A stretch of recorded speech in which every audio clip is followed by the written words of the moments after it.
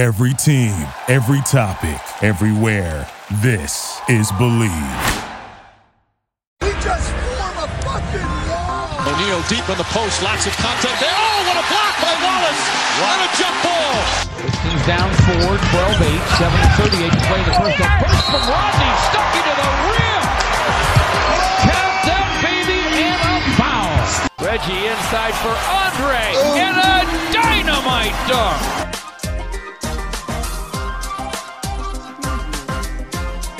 Hello, Pistons fans, and welcome to another edition of the Palace of Pistons podcast. We're previewing the NBA draft this week. It's going to be a deep dive into all the prospects the Pistons could consider taking in the 2019 NBA draft with the 15th pick in the first round. Maybe we'll get into some second round guys. Who knows? But got that coming. We got some NBA Finals talk coming. But it's Aaron Johnson here with you. Along with me is Ryan Pay, Brendan Johnson. Look, I told Brendan, hey, this is a big week for the pod. NBA draft preview. The Pistons could be trading this pick. They could be taking, a big name prospect. There's a lot that could happen. This is a big week for the pod. We need all hands on deck. We need everyone on the same page, ready to go to war on the podcast. And Brendan is a no-show. Brendan's off coaching his basketball team in Toledo, thinking he's a hot shot top coach in the league. But we're just here trying to pod. Get him! I mean, this is ridiculous. Ridiculous. A huge week. Major week. Huge week for Pistons fans. Huge week for the NBA. Brendan, nowhere to be found. And the NBA Finals just ended, too. I mean, Brendan really just... We've got finals leading right into the NBA draft. Nothing. Is he KDing us? Is he going somewhere else? No, he's going somewhere else. Well, I don't know. Maybe he's going... I don't know what other Pistons pod he could be going to, but... I mean, who knows? Maybe he could be transferring to another team. But whatever, Brendan. We understand. But we're going to talk about a lot today. It would be wrong if we didn't start with recapping an insane NBA Finals. But so many storylines coming from that. Juicy. Just so many. And the Raptors winning in 6. They picked up the win last night in a close game. But the Warriors were not at full health. Obviously, no Kevin Durant, who was out for Game 6 with a ruptured Achilles. But then Klay Thompson, who is having a great game. Game 6 Klay. Picking up for Steph Curry's slack. And the Warriors really not having anyone else that can score the ball, even though Andre Iguodala had a nice game. And Draymond, even though he doesn't score the ball, had a really good game. But, I mean, once you get past those 4 names, there's literally no one else that is really a viable contributor. And Thompson goes down. It was like a WWE thing where he left, he walked back to the locker room. Then all of a sudden you see him walking back out of the tunnel and he shoots his free throws and then he comes back out of the game. But he wanted to play, and the reports throughout the game were that Thompson was trying to get back in. He wanted to play. When the TV cut to him going back to the locker room, it sounded like he was saying, I just want to stay here. And the trainer said something to the effect of, well, go back there real quick, then you can come back out, because they wanted to check him. Well, and it turned out that Thompson suffered a torn Achilles. Torn ACL. ACL, yeah. It was Durant with the Achilles and Thompson with the ACL. So 2 big injuries for the Warriors. The Raptors win. Kawhi at the end doesn't seem necessarily like all Raptors-y. Kind of said this was great for the Raptors moving forward. He didn't say it was great for us moving forward. Maybe that's just nitpicking, but with all the speculation around Kawhi Leonard and what his future is, there's no way that he can just say that and people aren't going to react, aren't going to think that could mean something more than maybe just him talking in the heat of the moment. But at the end of the Warriors dynasty, I mean, the storylines just go on and on and on. As boxes fall on me from the Palace of Pistons studio, the storylines just continue to come from the NBA Finals, and I feel like the biggest thing, the Raptors actually winning the championship, is not getting as much attention as some of the other stuff. It's not, because there was just so much that went into this NBA Finals. No KD trying for part of Game 5, but ending up tearing that Achilles. Klay Thompson, at one point he was 8 for 12 with 28 points. He was efficient. He was carrying that team, only to go and tear his ACL. Terrible. Absolutely terrible. I mean, like I said last night, a champion is a champion is a champion, and I wouldn't apologize if it was my team who had won, but on that same front, I kind of feel gypped. I kind of feel ripped off. Injuries suck. Hey, the Raptors had injuries too. Kyle Lowry had his thumb issue. Anytime Kawhi Leonard wasn't running, he was heavy limping on that ankle. I get it. But those were two major injuries for Golden State that completely knocked them out of this series. Not to mention, they didn't have DeMarcus Cousins all year, only get him back to lose him to another injury, to finally get him back in the finals, and he was really absolutely awful because he had no rhythm. He was out of shape. He had no rhythm. He was just being thrown in there. Yeah. And then Kevon Looney, I'm not even sure if he could breathe most of the time he was out there. He looked like he was in constant, just keel over pain. I mean, he looked rough. He was giving it his all, but he looked in a bad way. So like I said, a champion is a champion is a champion, and it's awesome and good for Toronto. But man, put KD and Klay out there, and let's see who the real best team is. That's how I felt about that. No doubt. I don't disagree. That's how I felt about that. I don't disagree at all. I'm not going to take anything that the Raptors did away from them. They're the champions. You know, they didn't have... Obviously, this is nowhere near not having a Durant or a Klay Thompson, but they didn't have OG Anunoby, who they really like and consider him a huge part of their core. They didn't want to trade him in the Kawhi Leonard trade, yada, yada, yada, but they didn't have him. But they went out, and for a team that kind of went through a lot. I mean, a new coach, having to deal with a new star who missed time during the season because he was rested throughout the season periodically. They made a trade at the deadline to bring in Marc Gasol. They traded some players that had been there for a while, in DeRozan and Valanciunas and DeLon Wright.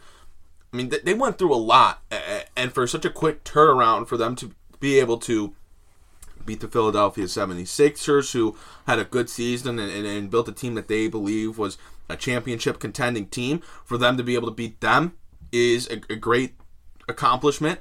And then they go out in the finals, and yes, they beat a Warriors team that wasn't at their best, but they still got the job done. So you can't take it away from them. But yeah, absolutely what I want to see, and I think everyone would want to see, the Raptors and the Warriors go at it at full strength on both sides. But these injuries now, do they at least have an effect on free agency? Does Kevin Durant's Achilles tear have an effect on free agency? Does Klay Thompson's Achilles tear have an effect on his free ACL agency? tear. You're addicted to the Achilles, man. Addicted to it. I feel like I'm just used to that. It's all you want. Is that Reggie Jackson's problem? Was that his Achilles? I think it was his, yeah. I had that implanted in my brain. You're an Achilles guy. You want career enders. That's what you're looking for. Wow. Whoa. But, okay, so Klay Thompson was ACL. Yes. Thank you. So, does Klay Thompson's Achilles tear... oh my God! Wow, see? He wants career enders. He's addicted to the Achilles. Whoa. So I will take it from here, because you're going to keep talking about it. Jeez. So Klay Thompson tore his ACL. Kevin Durant tore his Achilles. How does this affect the Warriors in the NBA going into free agency? Wow. I apologize. Wow. And I'll say this for it, because you're still reeling from the Achilles. I'll say this. Even if, let's say, which he's not going to, I truly believe Kevin Durant's gone, and teams absolutely should still take a chance on him and give him all the money. But let's say he does pick up his option for Golden State. It's just him getting paid. He's not going to play at all. Klay Thompson, early reports right now are he's out till at least March. So, is this the end of the Warriors? Are they finished? Or are we just putting the pause button on the Warriors? Because without KD, without Klay, it's just going to be Steph and some guys right now. Sure, they can make some moves, absolutely. But are they going to give Boogie Cousins a big-time contract? It sounds like Andre Iguodala and Sean Livingston might be retiring. Not that they're two major, huge, big-time factors, but Andre Iguodala is pretty important to this team. And for the team that has no depth, they rely solely on KD, Klay, Steph, and Draymond. After that, it's Sean Livingston and Andre Iguodala and Quinn Cook. So Iguodala and Livingston are talking about retirement, so they'll be out of there most likely. Where do the Warriors go?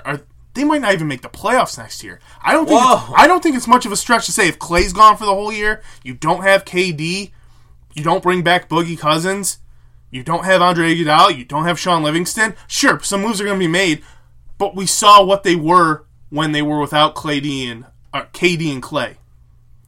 I don't think it's an over-the-moon stretch to say they could really struggle to make the playoffs for that 1 year. You know what? I don't either. You make a good point. I don't know. I couldn't imagine a team with Steph and Draymond, and I still think they'll be able to pull off a couple small moves. I think they'll re-sign Clay. I don't know about Kevin Durant. I think the injury could maybe make him opt in for a year or just sign a 1-year deal outright. Or maybe he just is like, you know what? I got my rings here. I just want to go. I want to go, rehab. I want to do my own thing. I want to come back, and I want to kill the world. But either way, yeah, this is big for the Warriors because I think I think Clay's kind of a guarantee to come back. I think Clay's a guarantee to come back. But next year, how do they roster manage? Because they're still going to be in a terrible cap situation for them, considering they're going to be paying max money to a guy that's not playing for them right now, and Thompson. I don't know how much salary relief Kevin Durant brings them because they were over the tax already. But maybe with Iguodala retiring and Livingston retiring, if they decide to, DeMarcus Cousins coming off the books, maybe they'll have a little bit more money. And I know they signed some other guys to some 1-year deals, your Jerebkos of the world, and guys deeper up down the bench. But are they going to be able to bring in maybe a decent level? Let's say, I don't know, a Marcus Morris type player in free agency. I don't know. I think if they are, that would very much so help them get to the playoffs because they're going to need more juice than just Curry and Draymond for pretty much the entire regular season. But this is really interesting, and I wasn't even thinking about the Warriors struggling to make the playoffs next year until you brought that up. Like that didn't even just cross my mind because it's just like it's crazy to think about, right? The Warriors are top 2 seed. On the surface, that's an absolute ludicrous thing to say, but when you really think about it, either way, let's say KD does opt in. He's not playing at all next year. He's just getting paid. Klay Thompson, he resigns. He's not playing until March as of right now. So there's your 2 big-time scorers outside of Steph. Gone. And then you're relying on Draymond. We saw in these finals what relying on Draymond looks like. Mm-hmm. Sure, he put up 12 points and 18 boards, whatever it was, and he had 10 assists, but he also had 8 turnovers. Yeah. Everyone talks about how great of a passer he is. I just don't see it sometimes. He makes some terrible decisions. Terrible decisions. And with Iguodala and Livingston possibly leaving, Looney's a restricted free agent. Bogut's a free agent. I'm sure Jerebko was signed to a 1-year deal. I don't have that one off the top of my head. I don't know if Jordan Bell's restricted free agent this year. Maybe that's next year. But the Warriors could be going through a lot of roster change. And how does that affect their franchise? Does that mean it's the end of the dynasty? Even if they keep maybe the 3 big names of it, minus KD, who wasn't there from really the beginning, but came and cemented it as a dynasty? I think Stephen A. Smith said something interesting on SportsCenter last night. He said he doesn't think it's the end. He thinks you're going to be putting a pause on it. And I tend to agree with that. Next year is going to be a struggle for the Warriors. That's just a fact. Yes, they're going to make their moves in this offseason. They're not just going to not do anything. But when you're playing without a guy like KD and Clay, it just affects the team. You saw that this year. Mm-hmm. It hurts them. So, yes, maybe they could make the playoffs. Steph's no bum. Steph's a good player. They're going to put pieces around him. But maybe it's a pause on the dynasty for a year or two. I'm not saying it's going to be dynastic again, but I don't think this is the end of Steph and Clay making it to the finals as Warriors. Is that a fair assessment? Yeah. I'm on the same page with you 100%. And I honestly think that might be a good point from Stephen A. Smith, who I don't always think makes I don't always think he makes good points either, but when he said that, I was like, you're absolutely right. So let's look at the Warriors going into free agency. Durant has his player option. Thompson's a free agent. There's about $25 million together in between Iguodala and Livingston's contract for next year. So that's another $25 million that if they both retire, the Warriors would have. So that would give them some cap space. But Cousins is a free agent. Bogut's a free agent. Jerebko's a free agent. Looney's a restricted free agent. Quinn Cook's a free agent. Jordan Bell I believe, would be a restricted free agent as well. And then coming off the books is about a little under $1 million for Jason Thompson, who I believe was a guy they bought out years and years ago. So a lot of roster changes could potentially roster be coming. overhaul could be quite possible for the Warriors. I mean, I didn't even think about Livingston at 33 retiring. I didn't either, but he's mentioned it a few times. Yeah, and Iguodala is a guy that I feel like has talked about it a little more vocally about potentially hanging it up. He has as well. And they're due to pay him over $17 million next year, so that opens up some space for them if he decides to go. But then you got to factor in signing Clay to the max, which is going to be around, I think, $40 million. So that's a pretty big chunk of money, and that I think would immediately take away the majority of the cap space that they have. Yes. So I think if the Warriors were going to do anything, they'd love to know what Iguodala and Livingston are going to do, because then they can go out and sign, some unrestricted free agents, and then afterwards they can sign Clay and go in over the cap to sign Clay. So that's what the Warriors are going to be looking at in free agency. But just wow, what a crazy NBA Finals! And the attention wasn't even on really the end of the game; it was on all the other stuff that came with it. Seriously, this was one of the most outrageous NBA Finals in the longest time. The quality of play was fantastic. The high level, the games were awesome. But the storylines just overtook it. They just overtook it. It was, I don't know, it was just, my goodness. Here we are breaking down the Warriors and what they're going to do with their roster in the offseason. But speaking of the offseason, before we get to the Pistons, which we're about to get to, how about Woj last night dropping that bomb as soon as the buzzer went off that the Washington Wizards are planning on offering upwards of $10 million a year to Masai Ujiri to run the show in Washington. Look, the Wizards are so desperate. They've been denied and denied and denied, and they have not run a good franchise in however many years. And Masai Ujiri better not go there. I know some are saying he's accomplished everything you want to accomplish in Toronto. Why doesn't he go somewhere else and try something new? How about the guy just settles down and continues to win? Tries to build his own dynasty. I mean, he's had a lot of success. Why would he want to go to such a bad franchise that, in all reality, if he doesn't bring good results in a year or two, they probably put him on the hot seat. Why would he want to put himself in that situation? And when the Wizards tell him, "Oh, we want to win," and Masai Ujiri is left with the corpse of John Wall, obviously Bradley Beal, and then their free agents are Bobby Portis and Jabari Parker, and they're just in no position to actually win, and he doesn't do that, he's going to get put on the hot seat, and that just makes no sense whatsoever. Look, if he wants to go somewhere else, fine. Go somewhere else. But for his own sanity and for his own job security, he should not go to Washington. I mean, you said it all. Aaron, I couldn't agree more with you. Do not go to Washington, Masai Ujiri. Stay in Toronto. Do your thing up there. But now, we are less than a week away from the NBA draft.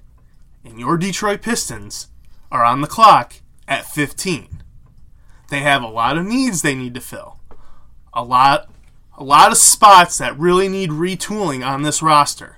But before we get into the breakdown, Aaron, of players, Aaron, I want to know how are your position ranks breakdown? Are you big guy first, point guard second, wing third, wing first, point guard second, big man third? What are your team needs going into this draft? Okay, so for me, I think I've made it pretty clear, whether it be on Twitter, whether it be in the Cam Johnson video that was posted on the new Palace of Pistons YouTube page yesterday. So you should go check that out. I did a great video breakdown. We're going to have video content coming from Palace of Pistons now. Again, check us out on YouTube. Our username is Palace of Pistons, so go subscribe, watch the video, leave a like, all that good stuff. But it's a wing. The Pistons need a wing so bad. They have to take one in the draft because they need to get one for cheap. And they need to try to find someone that can contribute right now, and they can do that at 15. There are a couple wings out there at 15 that the Pistons could get some production from. But if I had to go by position, it's got to be wing, point guard, and then a backup big. I guess it can be either a backup 4 or a backup 5, because the Pistons could play Thon at either position. I don't know what their intentions are, if they want to play him as a 4, if they want to play him as a 5. They've kind of split on that throughout his time last season with the Pistons. So I think he could play either way. So maybe it's a case where, depending on the prospect available, the Pistons go, all right, we're going to take him, and that means Don's going to be a 5. Or if they take a 5, Don's going to be a 4. I don't know. But a backup big is the lowest on my list in priorities for the Pistons in the draft, because I also think they can get one for cheap in free agency. So it's wing, point guard, and then big. This is something that can be so debated so much, and I've gone back and forth on it a little bit a few weeks back. But as more and more of time have gone on, I'm with you on the wing. They need to add size and depth for cheap on the wing. They need a shooter, a guy who can play some defense, who has length. I'm in complete agreement. And then, once again, I agree, point guard second, which is crazy, because a few weeks ago I was all about the backup big, because I really want a solid backup big on this team. You just want Bruno Fernando. I do. I like Bruno Fernando, but at the same time, you're right. You're right. The wing is so crucially important, and getting a backup point guard if you're not bringing back Ish Smith is also crucially important.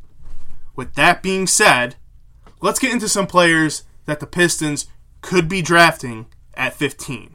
And we'll start right away with Aaron's favorite player, maybe in the entire world in the history of basketball. And he did do that video breakdown for him on our new Palace of Pistons YouTube page. Like he just said, seriously, go watch it. He's going to do a little bit of a breakdown right now, but he did a great breakdown of this player on that video. Watch it. Subscribe to our page like Aaron said. Like it. Comment on it. Do all the things, because it's a great video and it's going to keep coming. Aaron's going to keep putting those kind of videos out. Our website, our team, we're going to keep putting those type of videos out. But anyway, Aaron, Cam Johnson at 15 for the Pistons. Okay, so I'm not going to give the full breakdown. I want you to go check out the YouTube video for it, but I'm going to give you my top things, right? Look, the Pistons, I get it. You want to draft it, and in the draft, you try to draft that next big player, that next star. You try to get lucky. You don't do that when Cam Johnson's on the board. He's never going to be a star in the NBA, and that's fine. The Pistons are looking to win now with Blake Griffin playing elite basketball. They're trying to fit under Blake Griffin's timeline. Cam Johnson is never going to be a star, but he's 23 years old, and it can come in right away and be a good role player. He could even start for the Pistons. The best shooter in the Atlantic Coast Conference, the best shooter in college basketball. It's a hand-in-glove fit with the Pistons on that side of the floor. Ranked in the 97th percentile in catch and shoot and spot up three-pointers. Hit shots off the dribble at a good percentage. It all makes sense. It all makes sense. And he's 6'9". He actually gives the Pistons some size on the wing. Not the best defender. He's not strong. He's not as strong as he needs to be, and he's not as quick as he needs to be. But you're never going to draft the perfect prospect, especially at 15, especially when Cam Johnson really isn't considered to be drafted until really the 20s, and that might even be a reach. I don't care that it's a reach. The Pistons need shooting, they need size on the wing, and they need guys that are conducive to winning right now, and that's Cam Johnson, plain and simple. That should be their pick. Here's how polarizing Cam Johnson is in terms of where he's going to be taken. I've seen mock drafts, which, can you really trust a mock draft? Who knows? But I've seen mock drafts with Cam Johnson going as high as 17. Literally, this week, 17. Other mock drafts with him going around 26, 27. Other mock drafts with him still going 4 or 5 picks into the second round. That's how polarizing it is. No one can seem to agree on Cam Johnson. But I do agree with you in the fact that he is a great fit for Detroit. He's a hell of a shooter. Not the best defender. Like you said, he needs to work on his upper body strength and his lower body strength to play defense. But that's what a pro strength system's all about. That's when NBA strength system's all about. Prospect comes in and is built. It's not, that shouldn't steer you away from going after a guy like Cam Johnson. Do the Pistons take him at 15? Do they try to trade back a little bit? Who knows? A lot of things can go into that. But Cam Johnson is a good fit for the Pistons, and I do agree with you there. Next one we're going to get into. Hold up. You mentioned the trade back. Yeah. I bet Boston would want to trade up. Why wouldn't Boston want to trade up? Boston's got, a slew of picks that they could put together. Mm-hmm. If Detroit wants to move back to 20, I'm sure Cam would still be available at 20. I'm sure he will be. And they could probably get the 20th pick, and I know Boston has a bunch of picks. I'm sure they have second-round picks, or if they want to trade a future pick. For Boston to be able to move up, and you know that they have a really big offseason coming up, maybe they want to take a shot at a Kevin Porter or a Romeo Langford right? And they want to take that gamble. Maybe they want to go get Nickeil Alexander-Walker, play combo guard spot for him. Whoever. Maybe they want to trade up. They want to make sure they get a guy that they like, and Danny Ainge is willing to part with an asset for once and make a move. And then that gives the Pistons the ability to still draft Johnson, most likely, and they'll have another asset to work with. This is a great conversation to have about trading back, especially with Boston. But something you got to hold on with Boston is that Danny Ainge is still seemingly all in on trying to go get AD. Is that going to happen? No, probably not. But even Rich Paul even said, sure, I mean, if the trade happens, it's a 1-year deal and he's bouncing. But reports are saying that Danny Ainge wants to try to pull the Kawhi on AD and try to convince him throughout the year to stay. So it'll be interesting to see what Boston does. But I do like the idea of trading back from them. They have so many assets. Danny Ainge has to let go of one at some point, right? Mm-hmm. At some point. Maybe you can steal a second-round pick from Atlanta, move 2 spots back. Atlanta's got 6 picks in this draft, 3 in the first round, 3 in the second round. I'm sure, if they can move up 2 spots for maybe the 17th pick and that maybe second to last or last second-round pick, they would do that. I mean, they're not going to use all 6 picks. They won't. No, they will absolutely not. They'll be making moves on draft night. So that could be a potential move if you want to trade 2 spots back, and I'm sure Atlanta would be willing to trade 2 spots up. They're always looking for guys on the wing. I think they'd love a Romeo Langford or a Kevin Porter for the same reasons. You hit on one of those guys, and when you have 3 first-round picks, you can take that risk, especially when that's your last first-round pick. Exactly. Because they have 8 and 10. So they can draft guys they really like at 8 and 10, and they can still take a shot at 15 if they want to trade up there for a Porter or maybe a Nasir Little.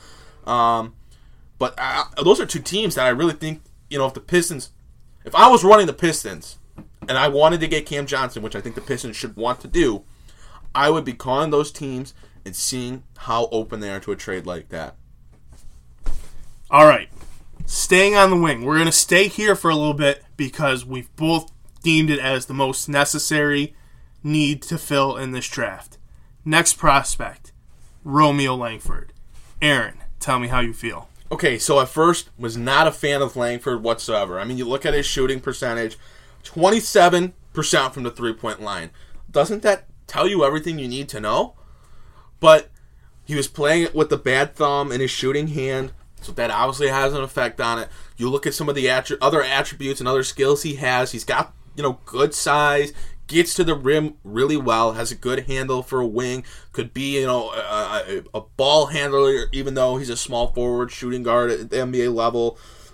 But the shooting just really worries me. And I look at a Pistons team that needs shooting so bad, and I just don't know if I buy it with Romeo Langford. I don't know if that shot is somehow there. I don't know if that hand injury was really the end-all, be-all with his shooting woes. And that scares me. But there's just a lot of buzz around him for the season that he had, and he's been heavily linked to the Pistons to the point where it wouldn't surprise me if he ends up being on the Pistons on June 20th. It'd be more surprising if they didn't take him at this point. Honestly. Because with all the smoke. Every mock draft has Langford going to Detroit. Where there's smoke, there's fire. And there's so much smoke just billowing out about Romeo Langford and the Pistons. Being a guy who watches a lot of Big Ten and college basketball, let me tell you, I am not crazy about the Romeo Langford pick. If it ends up being the pick, I hope to God I'm wrong. But like you said, the shooting woes are just almost too much.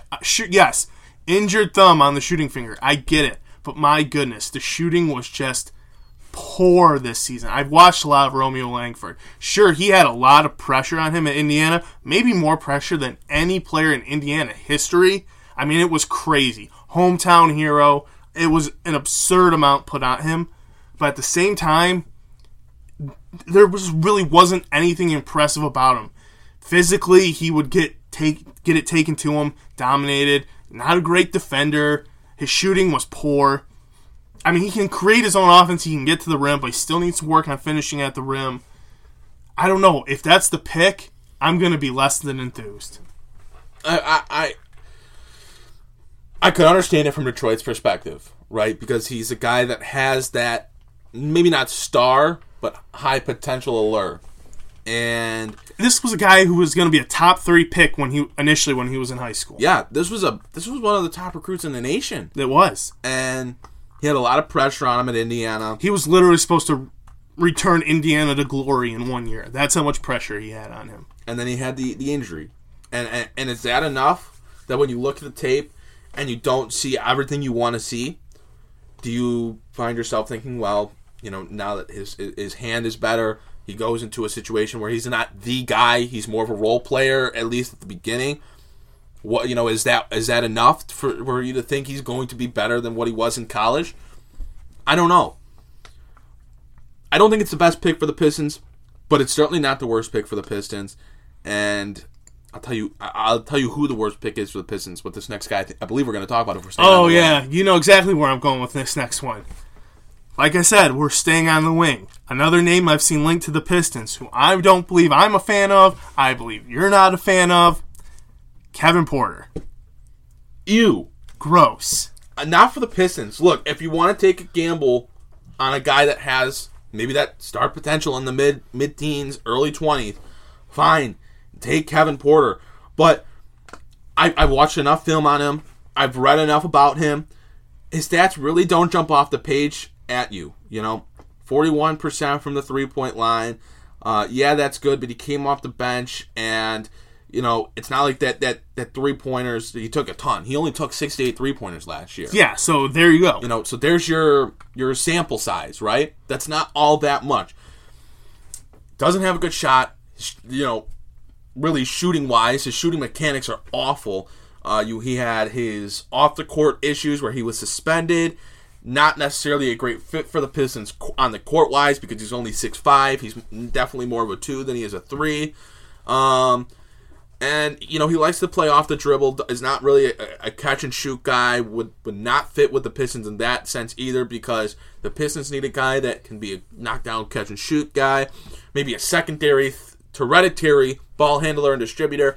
But Porter's a guy that loves to dribble the ball, likes to take shots off the dribble, and isn't the best creator for others either. So, just not a fit for the Pistons at all. I don't buy into his potential, really. But if another team wants to and they want to take that risk, like in Atlanta, fine, so be it.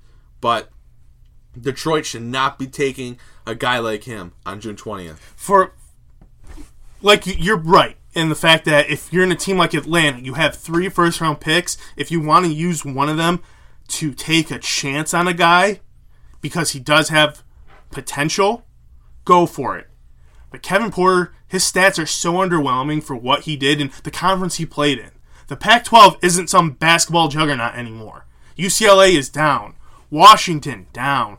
USC, down. Oregon is, they made their run this year, but for a vast majority of the year, they struggled too. The Pac-12 is just not some conference of champions in basketball like they like to proclaim themselves as. His stats were just too underwhelming. I don't know. I'm not there. For a team like Detroit who needs to hit on this pick, I believe they have to get this pick right. I don't think there's any middle ground here. I'm not saying this guy has to be a Hall of Famer, this pick, but the right choice has to be made. And Kevin Porter, not that guy. One other stat I'll point out, and then we can move on from him. He averaged under 1.5 turnover points. He averaged 1.4 assists per game. He averaged 1.9 turnovers per game. And that's a guy that's going to handle the ball a lot and should be, a distributor, a playmaker. And he averaged more turnovers than he did assists. That just can't happen. It just can't happen if you're going to take a guy like that. One more wing player. Hailing from Kentucky. Which one am I going to say? Because there's a couple. Yeah. But we're not going to go with the shooter.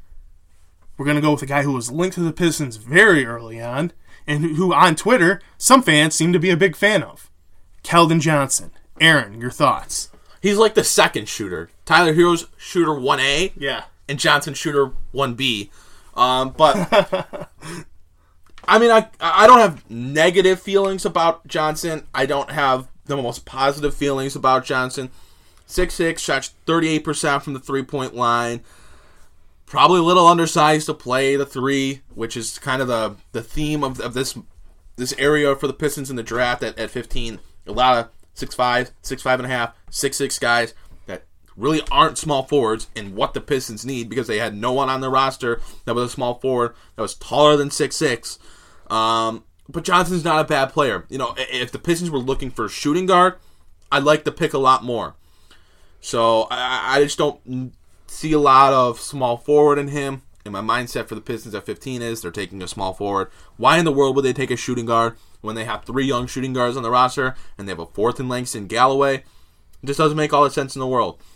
Would I be the most enthused about the pick? No. Would I hate the pick? No. Do I think there are better options? Yes. But Keldon Johnson's a solid player. The numbers back that up, and he'll be a fine player in the NBA. He's one of those guys that I think is a safe pick in the teens, early 20s. I like Keldon Johnson as a player quite a bit. I think he's a very solid player.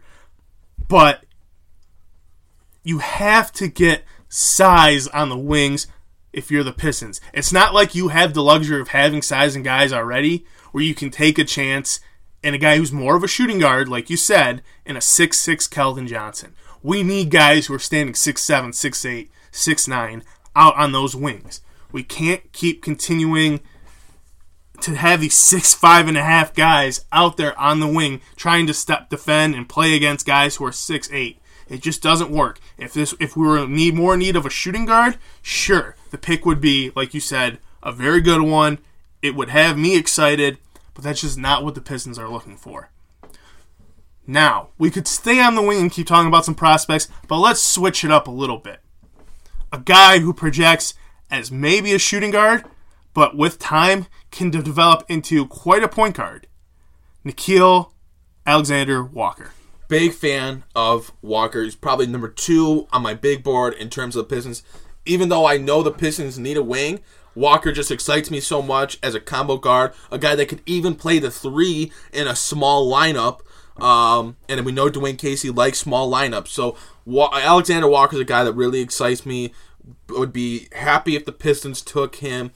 Shoots the ball, gets to the lane, great passer, has good size for a point guard or a shooting guard. I just think there's a lot to like about him, and I think he would be able to contribute right away. I also like the idea of, with Reggie Jackson coming off the books next year, getting in a young guy and seeing what he can do and seeing if he maybe has that potential to become your next starting point guard if the Pistons are to move on from Jackson. And if Walker shows that he has that, then the Pistons don't have to spend at point guard, and they can go spend their money somewhere else in free agency next year. I like him. You know, the stats back up that he's a good player, and I would not be mad if the Pistons took him whatsoever. Like I said, number 2 on my board. I think Walker is oozing with potential.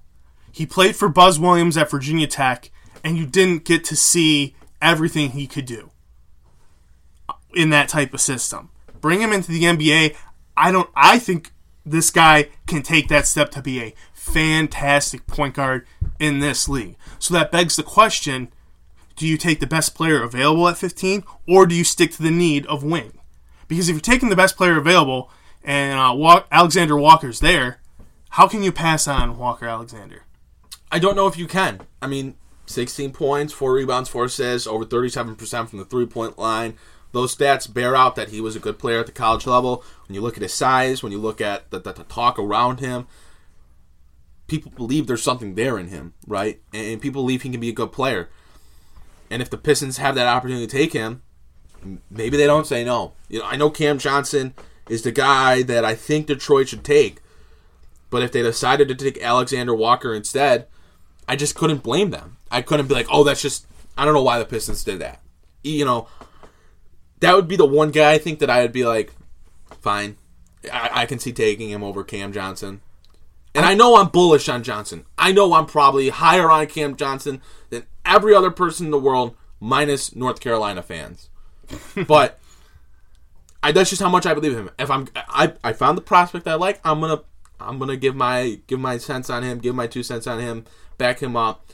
But I wouldn't be mad with Alexander Walker. I think he's going to be a good player, and I really like that he could potentially be that point guard for the future at the Pistons. And one other thing, the point guards that we're seeing come in the NBA today, 6'5", 6'6". I mean, Derek White, Shai Gilgeous-Alexander, these next generation of point guards, they're taller, they're bigger. And Nickeil Alexander-Walker's 6'5". I'm willing to take my chance with that. I mean, DeJounte Murray, the list goes on. There's a lot of these younger point guards that are taller now. I just think in an NBA style system with Dwayne Casey coaching him, who's known to put young guys in good situations to help them grow, I just don't know how you could pass on this guy if he's there at 15. Like you said, if you can land this guy, you don't have to worry about point guard per se in free agency. Maybe it might take a minute. That's the hope. That's the hope this year. I think it might take a little more time than that to fully develop him into point guard status. But I've watched enough of this guy. He just oozes potential. I mean, as a passer, like, it's there with him. Like, he's going to be a point guard. The passing is there, the size is there, the vision is there, and then when you add in his shooting and scoring ability, I just don't see how he doesn't project as a point guard.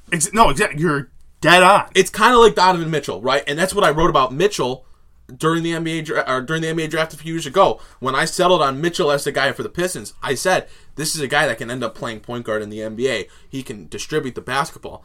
And not that I think Alexander Walker is going to be as good as Mitchell, but I kind of see the same thing, where maybe he was more of a combo guard there because Virginia Tech had Justin Robinson, who was the point guard, and, you know, by nature, by his size, he was the point guard. But Alexander was a very good, shooting guard, small forward, wing for them that is a point guard as well. He just was taller and could play the 2 and 3. So he projects as a point guard for me. That's the way I view him. I view him as a point guard in the NBA. And with the Pistons' need for that, whether it be as a backup this season and a starter down the line, you give Alexander Walker a year to develop under Reggie Jackson, get his feet in the water, learn a little bit.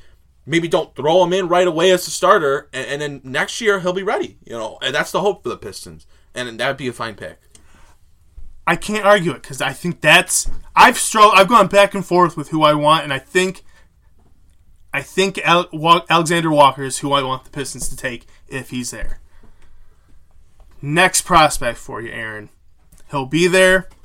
His name has not been linked to the Pistons at all, but he's an intriguing prospect. I know you really liked him when he was at Kentucky, P.J. Washington. Yeah, I like Washington, and the problem is some are projecting him as a small forward.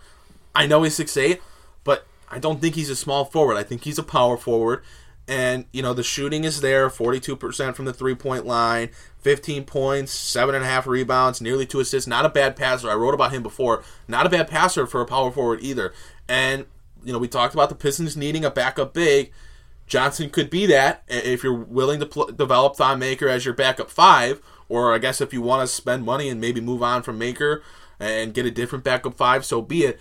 But Washington wouldn't be a terrible pick. I just don't know how high on the priority list he would be with me for Detroit. Would I be upset if the Pistons take him? No, but I'm going to assume that there will be better options on the board with the 15th pick. Speaking of big men, a guy that some Pistons fans seem to like, a name I've seen mocked to the Pistons a few months or some time ago, not most recently, Bol Bol. Can you imagine a backup duo of Thon Maker and Bol Bol? Two guys that weigh 150? 14 and a half feet between them, 300 pounds combined. I mean, look, he's coming off a big injury, and for literally a big man at, what, is he, 7'2"? 7'2", I believe it is. 7'2", 208. You're coming off as big of an injury as that. Do you want to risk the 15th pick for him? Like we said, the Pistons, they need to hit on this pick. They need to get a contributor. I don't know if Bol Bol's that guy, although he was productive in college before he got hurt. That injury is going to kind of stay with him for a bit, So I don't necessarily love that, and I don't know how high he's getting mocked right now. I know I've seen him, earlier in the year before he got hurt, he was considered a lottery pick, top 10 pick. Then he got hurt, and he fell all the way to the second round. Now he's kind of trending in the late teens, early 20s, late 20s. But back in that first round talk, I just don't think that's a good move for the Pistons. That's another move that, a team that has those multiple picks, hey, Atlanta, they could take a shot at him. Agreed. You're not going to see me argue. I can't do a backup big man duo of Thon Maker and Bol Bol. Just can't do it. You got to have some meat on the back line. Not that this is even being considered by the Pistons, but you're right. Like we said, you got to hit. I don't think Bol Bol would be a hit for Detroit. Next prospect for you, Aaron. A teammate of your friend Cam Johnson. I know where this is going. A McDonald's All-American coming out of high school. One guy like Romeo Langford was considered a top 3 pick at the time coming out of high school. Had his struggles at North Carolina. He's only 6'4.5", 6'5", but he's got a wingspan of 7'1". Nasir Little. I swear Stanley Johnson was drafted in 2015. I just don't know how he's eligible for the draft again. That just doesn't make any sense. This guy's... Look, he just screams Stanley Johnson 2.0 to me. He's got maybe the best build in the draft. He's a great defender at the college level, but he has nowhere near of a complete offensive game. He has a terrible jump shot, whether it be through the mechanics or the shooting percentage. It doesn't bear itself out. He's Stanley Johnson 2.0. And look, I liked Stanley Johnson a lot when the Pistons drafted him, but I learned from my mistakes. I'm not buying into that again. So I'm out on Nasir Little. Thank you. I needed somebody to say it, and I wasn't sure if it was going to be you, but Stanley Johnson 2.0. I cannot live with a Nasir Little pick. I would be frustrated and angry and pissed off if that was the pick. He's right behind Kevin Porter for me on guys that I just want the Pistons to stay away from. Yes. Kevin Porter, Thank you. And then literally right there, there's no space, it's Nasir Little. I'm not buying into that again. I made my mistake in 2015. I'm a grown man now. I'm not making that mistake again. I'm a grown-ass man. You loved Stanley Johnson for years. Hey, I believed in him up until he got traded, pretty much. I wavered on him at the beginning of the season. Then he played hot basketball. I'm like, oh, you guys, here he is. This is the final version of Stanley Johnson. And then he came back down to earth, and here we are. And here we are. Next, I'm going to hit you with 2 prospects. Guys who very, very, very most likely won't be there when the Pistons are drafting 15. But what have we learned over the years? The NBA draft is anarchy. You really don't know what could happen. Anybody, anytime could slide. You just don't know. So 2 guys who you never know. They may be there on some whim, some crazy thing that happens in the draft. Sekou Doumbouya and Rui Hachimura. On Doumbouya, I think the shot can develop. I know he shot the ball hot in his final games in international play. Other stats, his size bears out that this is a guy that has the intrigue. That's why he's being mocked in the top 10. I'm out on Rui Hachimura because I don't know about his fit in the NBA. I don't know about his position. He's not quick enough to play the 3, not necessarily big enough to play the 4 or the 5. So I just don't know if he fits with the Pistons. And for that, I'm out on him. Fair enough. If Doumbouya is there, which he won't be, but if he were, if the Pistons didn't take him, once again, I'd be very angry. I think that's a guy who has big-time potential. He needs a few, but at the same time, he's a developmental prospect. He's going to need a few years to get it going. He's the youngest prospect in this draft. He just turned 18 or something. He's got to work on his shot, but at 6'9", 210, he's still developing physically. I know right now he's listed at the power forward position, but there are quite a few people who think this is a big, long, small forward wing type player in this league once he develops his shot, and I'm on board with it. I was a big Rui Hachimura guy early on in the year. Would have loved to see the Pistons get him, but as time has gone on, you're right about him, Aaron. He just seems a little too slow to play the 3 right now, and his size isn't there to play the 4 necessarily. So with that, if he was there and the Pistons took him, I don't think I'd be terribly upset. But at the same time, I don't know how in a Rui Hachimura I am anymore. Yeah, it's a guy that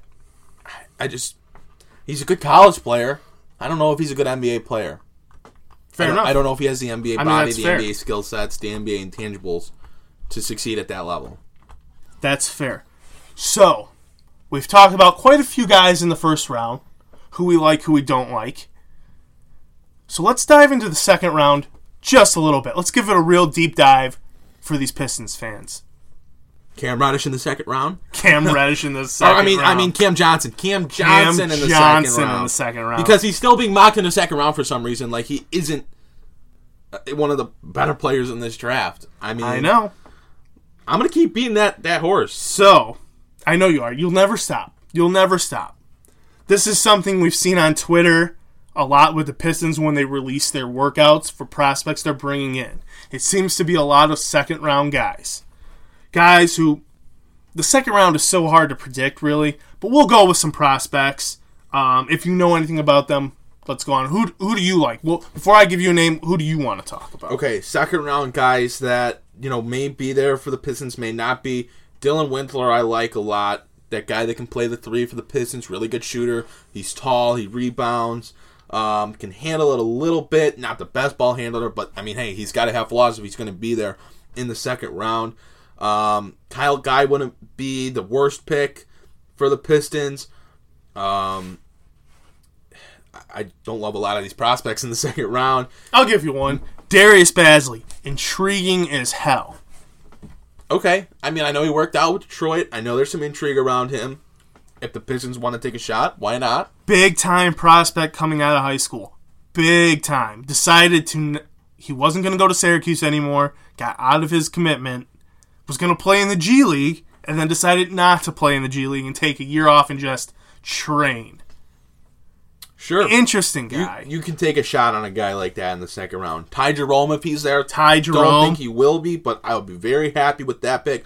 Another bigger guy that can play the point guard spot, shoots the ball pretty freaking well. Maybe if Carson Edwards is there, I don't know if he'll still be there. I'm sure he's a guy that, with the tournament he had, moved himself into that late first round, very early, first 2-3 picks in the second round kind of guy. But if he's there, I'd like him. But there's just not a ton of guys that I love in the second round, not a ton of guys that I really like. So I'd be happy. I'd be fine with the Pistons taking that shot on a guy like Bazley, and seeing what happens. Fair enough. Or a guy like Jalen LeCoux, point guard. Oh, point guard. If you want to test the waters with that, and you don't take a point guard in the first round, I would be very fine with that.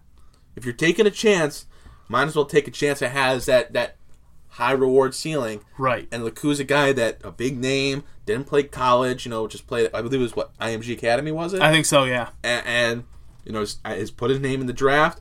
I would be fine with the Pistons making that move. Interesting. You're right about the second round. Honestly, for me, the second round's all about taking a shot. But the Pistons have done a good job in the second round. This front office did a good job last year. They did a great job last year. With Brown and Kyrie Thomas. They did a great job. Now, if their scouting tells them a certain thing and they go for it, I'm not going to argue it. But if they want to take a shot, I'm not mad at them taking a shot either. If they see that Eric Pascal is exactly. going to be a great NBA player and has a great fit with the Pistons, fine.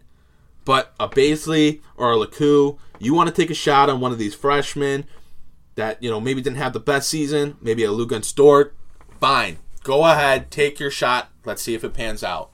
As long as you hit with your first round pick, you can mess around in the second round. Let's be honest. I agree. If they hit in the first round, take that chance, swing for the fences on a guy in the second. One final thing I want to talk about. Circling back to, we've seen the Pistons release the names of guys they've brought in for workouts on Twitter and different social media. A lot of these names are guys who were second-round picks or not really going to be drafted at all. More like G League players. And that begs the question, what is going on in the front office? Aaron, if you had to choose right now, considering we're not seeing prospect names be released for guys who would be taken at 15, are the Pistons trading the 15th pick? Look, the days are dwindling on the NBA draft. It's going to be here. And I know the prospects don't come in until that, final week or so, but we're in that final week. The Pistons released their draft workouts, for today, Friday.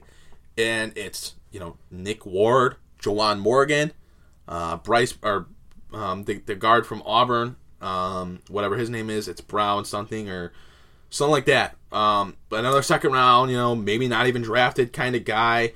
They're not looking at all these guys that are first round prospects. And that's kind of raises your eyebrows, as it should. You don't see the Pistons bringing in anyone that's a first round talent. Bryce Brown, John Elmore, Dante Hall, Juwan Morgan, Don Maker's younger brother, Matur Maker, and Nick Ward. Those are their workouts on Friday. Any of those guys have a chance of being drafted in the first round? No. So they were bringing in all second round guys again, and now we're under a week until the draft. It's getting close. And we've seen a handful of guys come in for workouts with the Pistons that are first round prospects. We've seen Nickeil Alexander-Walker, I believe was Langford in. I think he was. I think Kevin Porter was in. Nazir Little was in. After that, I just don't know how many there are. Yeah, there's still more guys you could bring in for a workout. Right. To see. These next few days, I guess, are going to tell it because I don't really know how many guys are going to be working out with teams the day before the NBA draft. So, sure, the Pistons have brought in some guys maybe they're really zeroed in on, but it's not like they're just bringing in a ton of guys that can really see what they can do. It seems like they're either really zoned in on a few guys, and that's why they brought only a few of those guys in, and they'll make a pick from that. Or maybe that pick's just not happening here in Detroit. I know Detroit is willing to trade that pick. I know they're willing to trade it, and maybe they will. I'm going to leave it at that. Maybe they will. But yeah, I'm just going to leave that one at that. Just because. Just because. Well, we are less than a week away at this point. June 20th, next Thursday, NBA draft. It's upon us. It's the NBA summer. It's going to be crazy. It's going to be real crazy. It's going to be nuts. We're a week away, fellas and ladies and everyone who listens. That being said, Aaron, great breakdown on your prospects today. Thank you. People listening at home, I hope you learned something. I hope you have some prospects you're interested in. Guys you want brought on the team, let us know. Tweet Aaron, A. Johnson NBA. Tweet me, at Ryan Pay, at Palace of Pistons on Twitter. Let us know. Who do you guys want the Pistons to bring in? Who do you want them to draft? Or are the Pistons even drafting at 15? That being said, follow us on Instagram, Palace Pistons. Follow us on Facebook, Palace of Pistons. New on YouTube, thanks to Aaron. Go watch that video breakdown on Cam Johnson. Aaron does a great job with I will sell you on Cam Johnson. I promise you. And if I don't sell you, I'm not giving you anything. There's nothing you get back. Well, Aaron's just not really good salesman. Thanks for the view, and still subscribe. But seriously, subscribe on iTunes, SoundCloud, Podbean, wherever you get your podcasts. Tell a friend. All the good stuff. You guys know Leave what to a do comment. by now. You know what to do. We've been doing this long enough. We don't need to keep telling you this, but we're going to keep telling you this. Just help us out. Help us out. We'll help you out.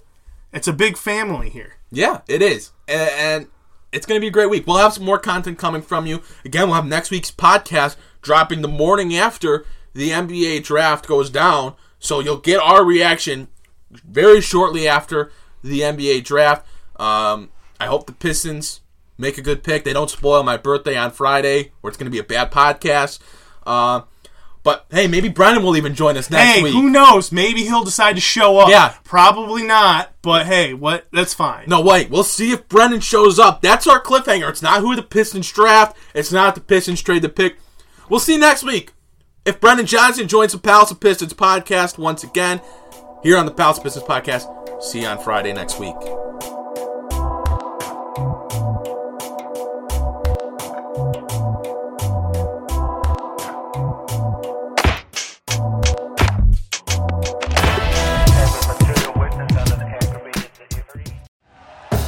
Thank you for listening to Believe. You can show support to your host by subscribing to the show and giving us a 5-star rating on your preferred platform. Check us out at Believe.com and search for BLEAV on YouTube.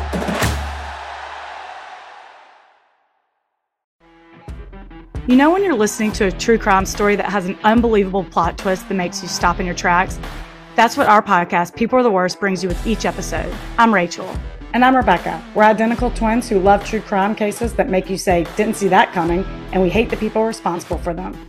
Listen to People Are the Worst now on Apple, Spotify, or wherever you get your podcasts.